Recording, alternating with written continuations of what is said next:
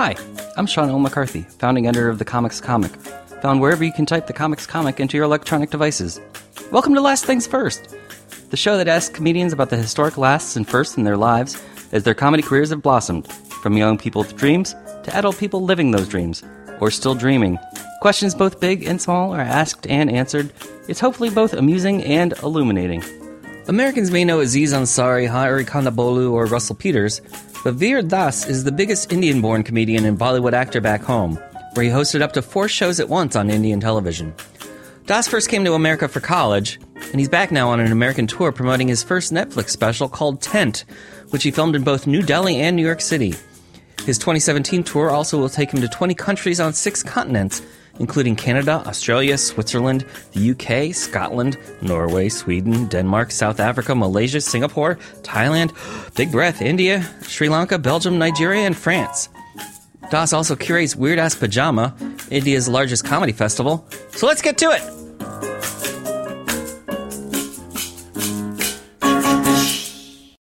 Well, Veer, I want to ask you as many questions as possible before the jet lag hits. Okay. Because you've come here straight from the airport. Yes, I have, yes. How long have you been on tour right now? It's been 3 weeks. So I got in, we did San Francisco, Sacramento, Atlanta, now New York. Next week is Denver, then Seattle, then home. So yeah. And where is home for you these days? Bombay. Bombay, okay. Yeah. But this is going to be a tour that's going to last a while, right? It's going to be 6 continents, 26 countries, now going on like 29, 30, 31 countries. What's the longest tour you've been on before this? I've never done one this long. You know, typically, you know, this whole kind of life change that's happened was a decision that I took like a year and a half ago. But so far I've been doing a fair amount of Bollywood work, so that usually took up like 90% of my year. Right. And then I do stand-up comedy shows on the weekend. You know, so I do like a Sunday show, public show, or like a Friday corporate and a Sunday public is what I try and average for the last 3 years. But now this is the first time I've just kind of held off time and just gone out on tour, you know, excessively. Right. So yeah. Now I know you've been to America before. Yes, I have. You went to college here. I went to Galesburg, Illinois, the mecca of civilization, as we know it today. Well, that's not completely unusual. I'm friendly with Kumail Nanjiani, who went from Pakistan to Iowa. Yeah. So there must be something going on. It's this sending people from India and Pakistan to the middle of America. It's financial aid. It's just that. There's this tiny little college called Knox College. It's 1,400 kids, but it's known to give international people like 90% scholarships. Oh, okay. So that's why like everybody in India knows what that college is.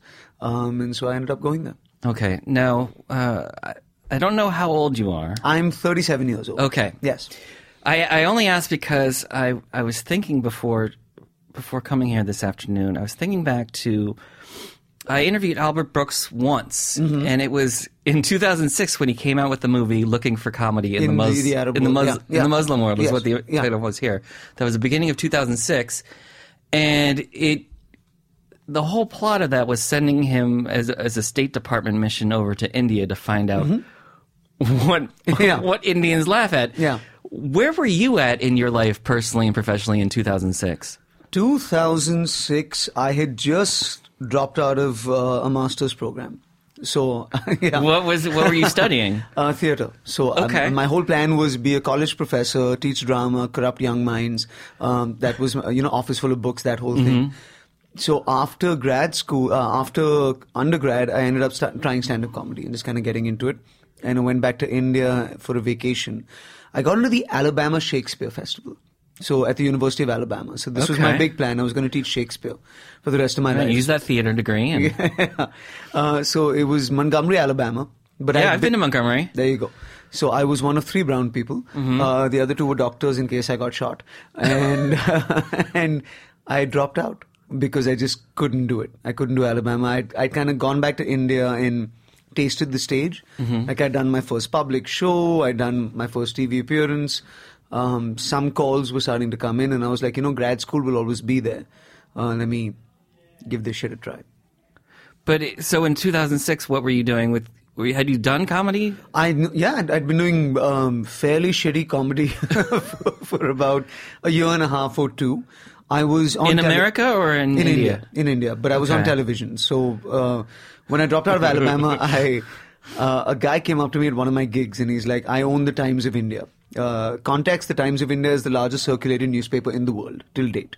It's huge, just by virtue of... Do people still read the newspaper, the printed page in India? Yeah, it's dying like everywhere else, right? This guy came up to me after a show and said, I own the Times of India. And he was like their young sort of cousin in the big joint family. Sure. And we're starting a TV channel. Do you want to be a VJ? And I was like, great, what's a VJ? And so I was on a channel called Zoom, doing this really shitty show where I was like, this next song is by this guy. You're going to love it. You know, maybe throw a joke in or something funny about the guy. Yeah, but it was mostly Hindi. It was not my vibe. So I was doing that, 2006. Are you Muslim or Hindu? No, I'm Hindu. Okay. Yeah. I thought you said when it's not your vibe, it was Hindi. No, but I've always been an English performer. I write in English, I think in English. Okay. I grew up in Africa. I didn't really grow up in India, per se. I did 17 years in Nigeria. So that's been my upbringing, you know. So so where do you feel most at home? Then? Now Bombay. I've been in Bombay for about 10 years. I'm part of the film industry. I'm married. I have a dog. I have a nice house. I'm settled there, you know. Did it take a while, though, after having spent formative years in Africa and then going to college in the United States? I've been kind of a mutt, really. Like I went to boarding school when I was 7.5 years old. But boarding school was in India. And I was in this really preppy kind of, suit and tie boarding school. Yeah, I did one of those. Yeah, right? But in Connecticut. Okay. All right. So, and I was just sent there because we didn't have good English medium schools in Nigeria at that point in time. So the parents were there. I'd do school in boarding school for about 8 months a year, 4 months a year in Africa. But then after that, I got politely asked to leave boarding school when I was in class 8 or class 9. And then I ended up being with my grandparents in Delhi. So did my high school there. Parents were still in Africa. Then college in America. And then finally back in India. So politely asked, that's different from being kicked out. That's more so what happens more is... like a misdemeanor compared to a felony? No, you get 3 headmaster's cards, you're kicked out. By the time I was in class 9, I had 2. One was my fault, one was not. And they were like, he's heading for his 3rd. So you might as well just make this happen now. See the writing on the wall. Yeah. Okay. Is that where the impulse to do comedy initially came from? That kind of rebellious... Two things. There's a comedian called Johnny Lever. He's India's biggest Hindi comic, and he's kind of been the funny guy in about 200 Bollywood movies as well. I was 12 years old, up north in a garden in Lucknow, just like in an outdoor space.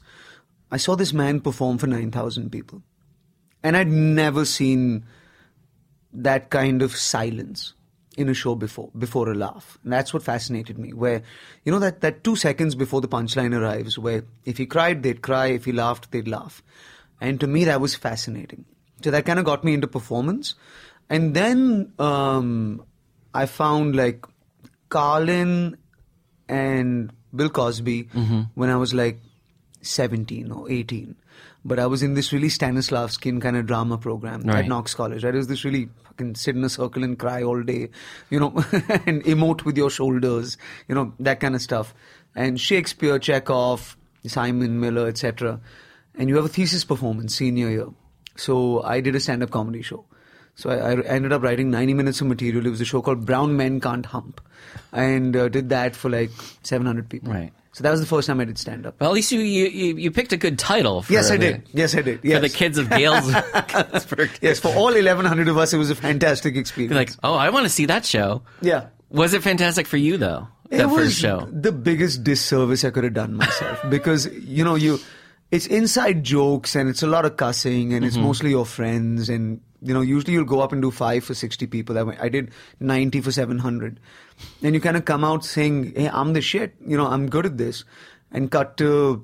I was in Chicago for about a year after that trying to get an internship at the Steppenwolf. Okay. And I was washing dishes at the Grand Lux Cafe on Michigan Avenue. And I was doing the open mic circuit. Then you're getting booed off stage or just no response for 2 minutes. And then you discover, oh shit, I actually have to work at this stuff. So it was a big disservice, I feel. Who were the comedians you were running around open mics with at the time? You know, I don't remember. I got to be honest with you. It's just, you know, I wasn't even in the, like I was in the step cousin of the open mic circuit. You know what I mean? It wasn't even like a regular open mic. There was like a bar that was called Jim's or something like that somewhere downtown Chicago that would do every second Tuesday they do like a comedy open mic. You know what I mean? So it wasn't even like a regular established open mic thing.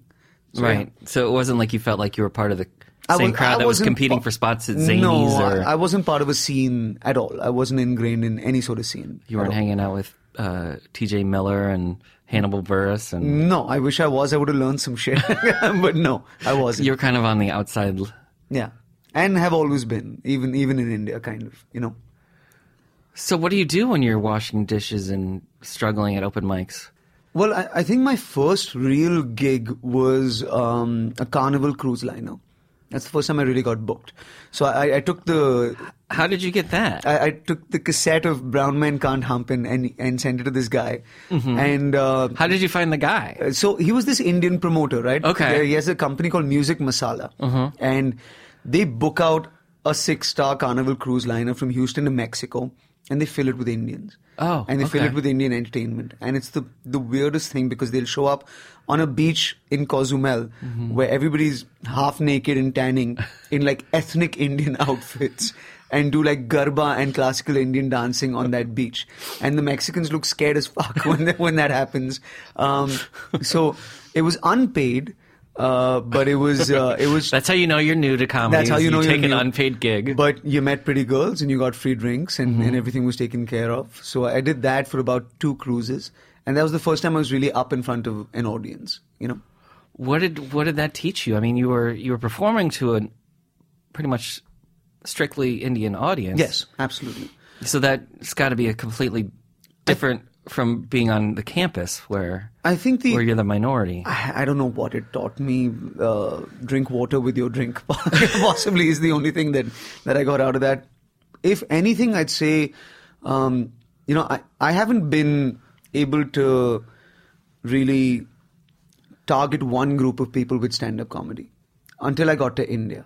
So when you're on a cruise ship, your audience ranges from like 75 down to 16, 17, 18. That's who's at your show. Ages, not the number of people. So then you got to cater to that whole group of people, that whole spectrum. And that's an interesting experience, you know what I mean? Because the grandmom will come with the younger cousins because the full Indian family is on that damn ship. I also learned that if you bomb on night 1, you have to hang around with these people for 3 days. Right and on the ship. That sucks, yeah, because nobody's going anywhere. So then it gets awkward. So make sure that night 1 is good. Okay. Yeah. So when did you head back to India then to start performing? Straight after Alabama. I went in and got this job as a VJ. Did that for about 6 months. I was off the air in 6 months. But I was in this really killer contract with the Times of India where they'd signed me up as a talent. And they were like, we have you for 2 years and if you violate this contract and do any other work, you owe us a shitload of money.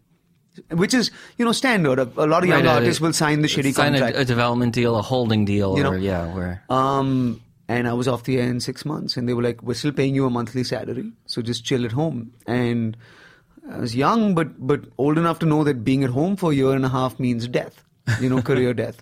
So I managed to get out of the contract. I took a handy cam. I was a big Jon Stewart fan around this time. And I shot a pilot on like my friend's dining table called The Indian Excess, which was a news comedy show. I was 26, 27 at this point. And we took it to all the news channels and CNBC picked it up.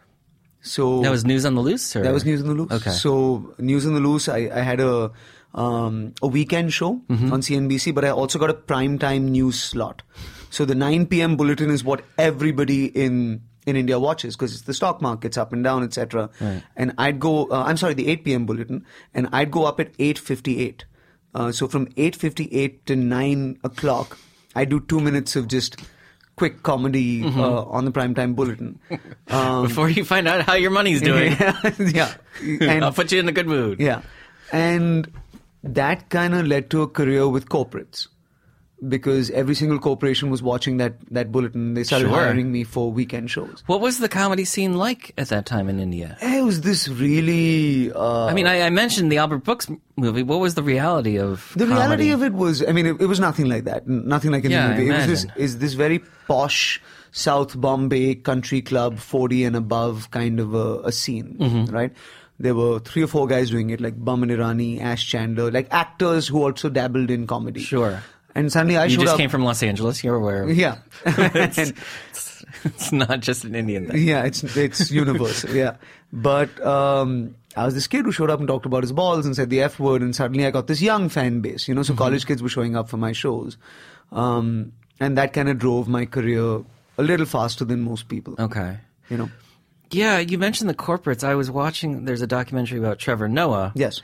And it kind of opened my eyes to the fact that the scene in South Africa was also... Very corporate. Very corporate. Yeah. There weren't comedy clubs, so you made your money by performing at corporate functions. But I find, and this is a strange thing, and you've spoken to millions of comics, so we all knock a corporate show. Right. We always, oh man. Americans do. Yeah. No, Indians do as Okay. well. Fucking, it's for the money, it's this, it's that, etc., etc.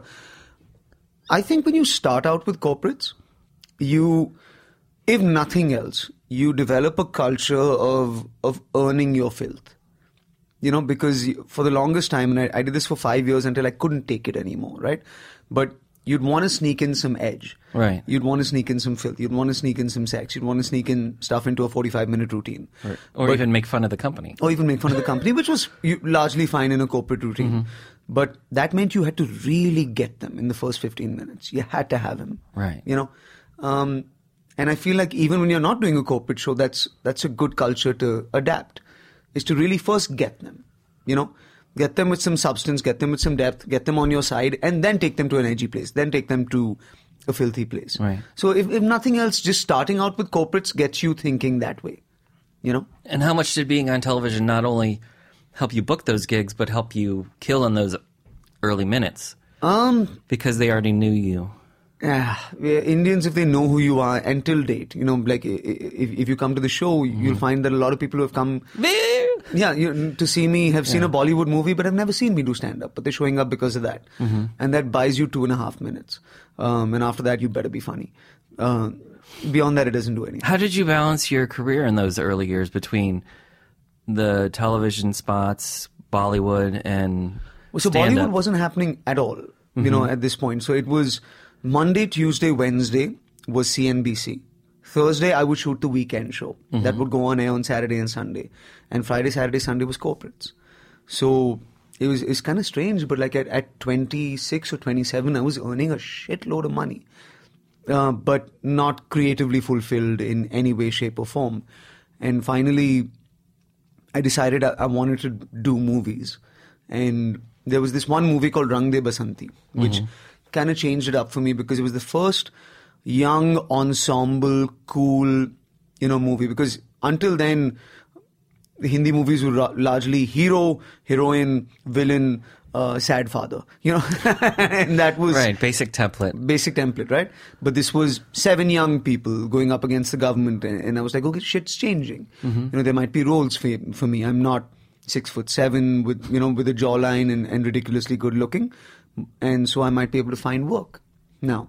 So then I quit CNBC and wrote my first kind of arena show and did booked out a 2,000-seater and kind of started that process. So yeah. How many English-speaking comedians were doing that? None. Not, at that moment in time, nobody had gone into a public theater to do stand-up.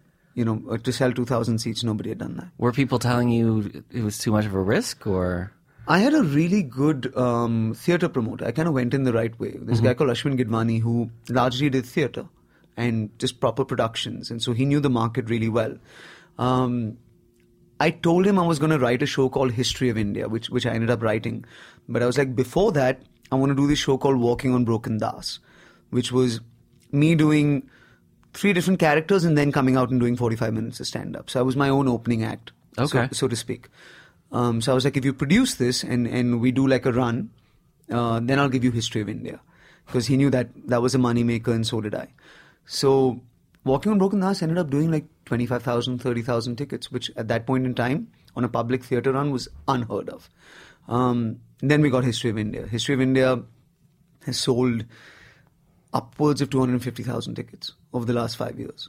So, it worked out. That relationship worked out really well. How did that compare to the early dreams you had going to school with a theater degree to be a professor of theater, to then 10 years later being on stage selling? It comes full circle. 250,000 tickets. In a weird way, it comes full circle. Like, I started a production house called Weirdass Comedy, right? And we're now 17 people, but it started with 5 people. And to me, the theatre professor life was office full of books, read all day, write all day, that kind of a vibe.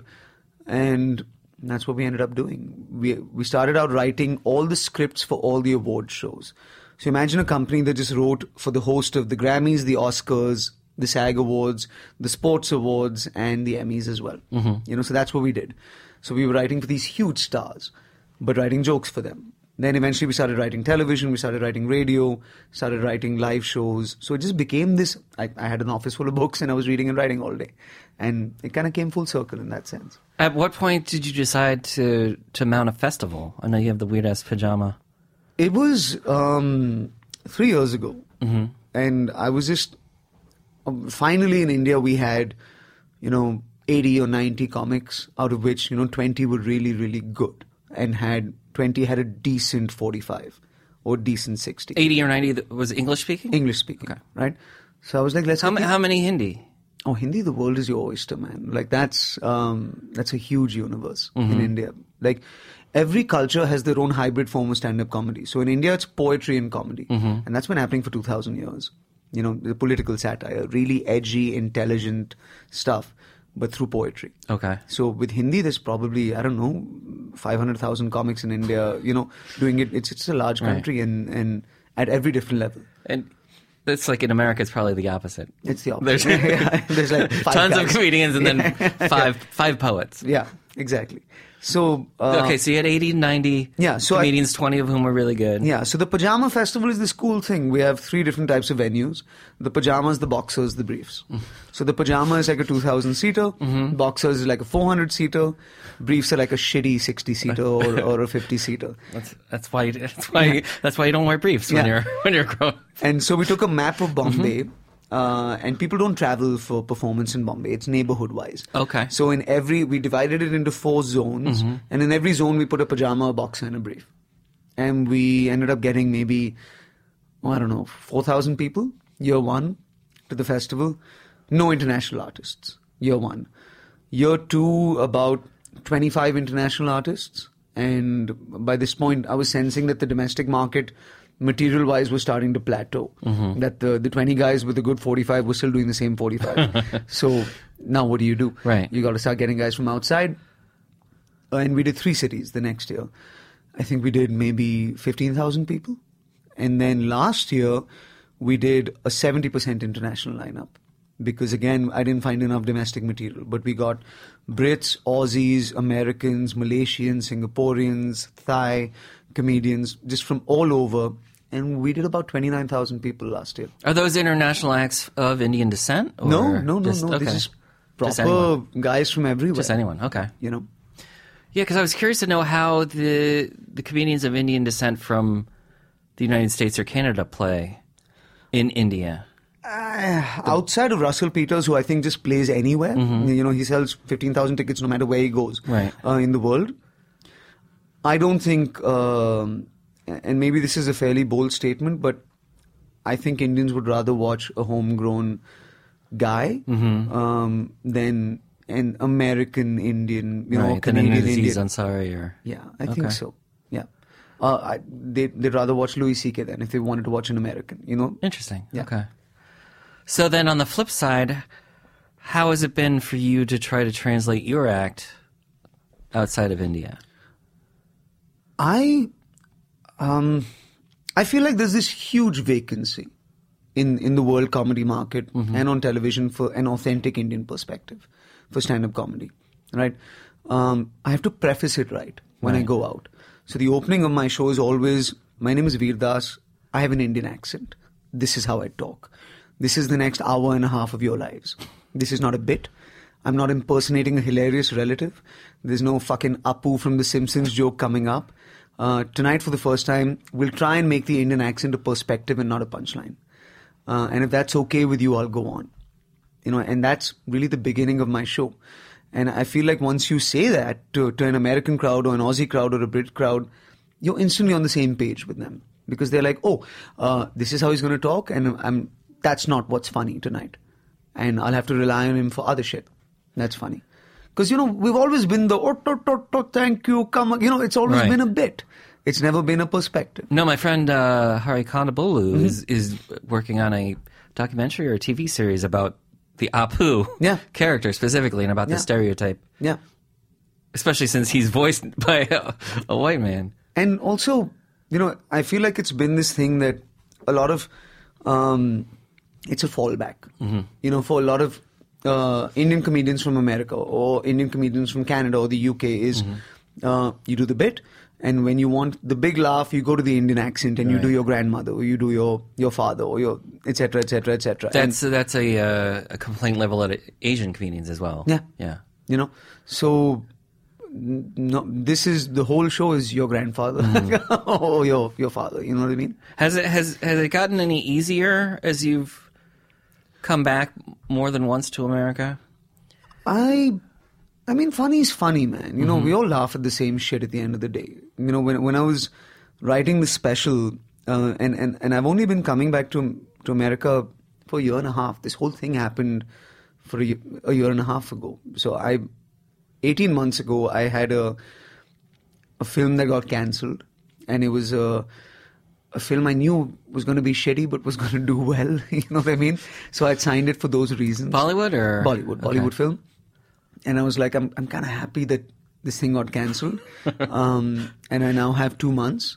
And I can either tour in India or I'm going to go to LA. And, the only way to become better at tennis is to play tennis with people who are better than you are. And to me, this is the best tennis audience. This is where the best tennis is played, a la comedy. Right. So I got to go and see if I hold up. So I came down to LA. That trip I got signed by CAA. The next trip I got signed by Levity. And then the next trip was the Netflix special. But these were all 5-day or 6-day trips. So it's all been really fast, to be honest. And then once Netflix worked out, I was like, now send me out on tour in America and send me to places where I won't sell tickets. So I went to Charlotte. I went to Tempe. I went to Brea, California. I went to... And playing the improvs. Playing the improvs. Just to kind of get in front of American folks and see what they find funny. And are they really mixed crowds who don't know who you are, or? It'll start out Friday 80% Indian, 90% Indian. And then on Sunday and the Saturday late, it'll end up being like 50-50 or 60-40. And that's cool and groovy to me, Can you sense the difference in how they're responding to the material, or no at this point? I don't know. I mean, I don't want to bullshit you and say, there's a marked difference between how they respond. A laugh's a laugh.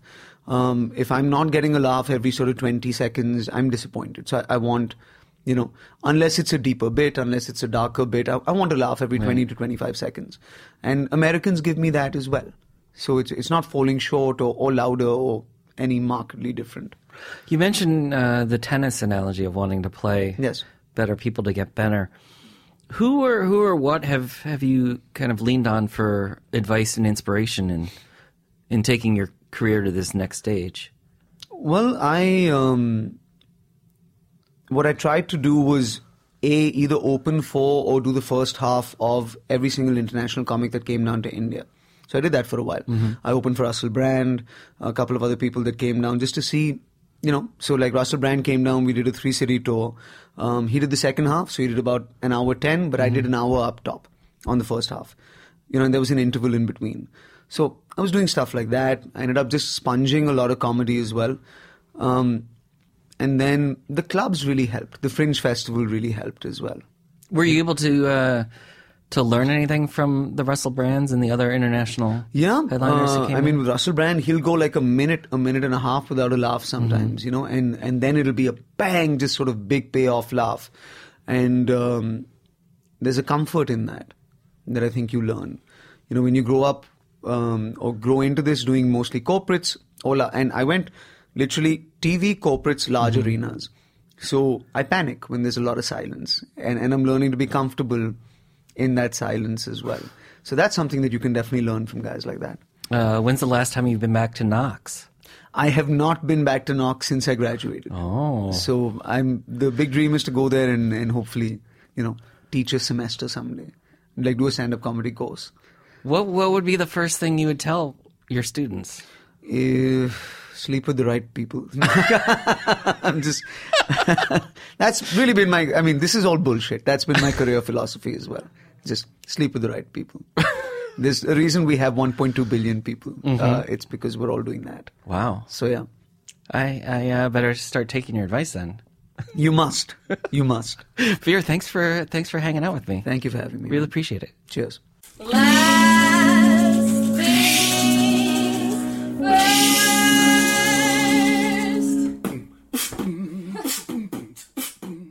This episode of The Comics Comic Presents Last Things First was produced by Alex Brazell at Showbiz Studios.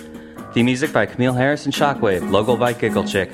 Please check out my website, thecomicscomic.com, for more interviews, reviews, and comedy news. Become a paid subscriber at patreon.com.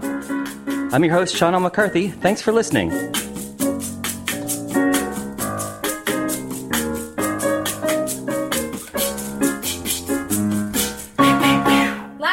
Last things first.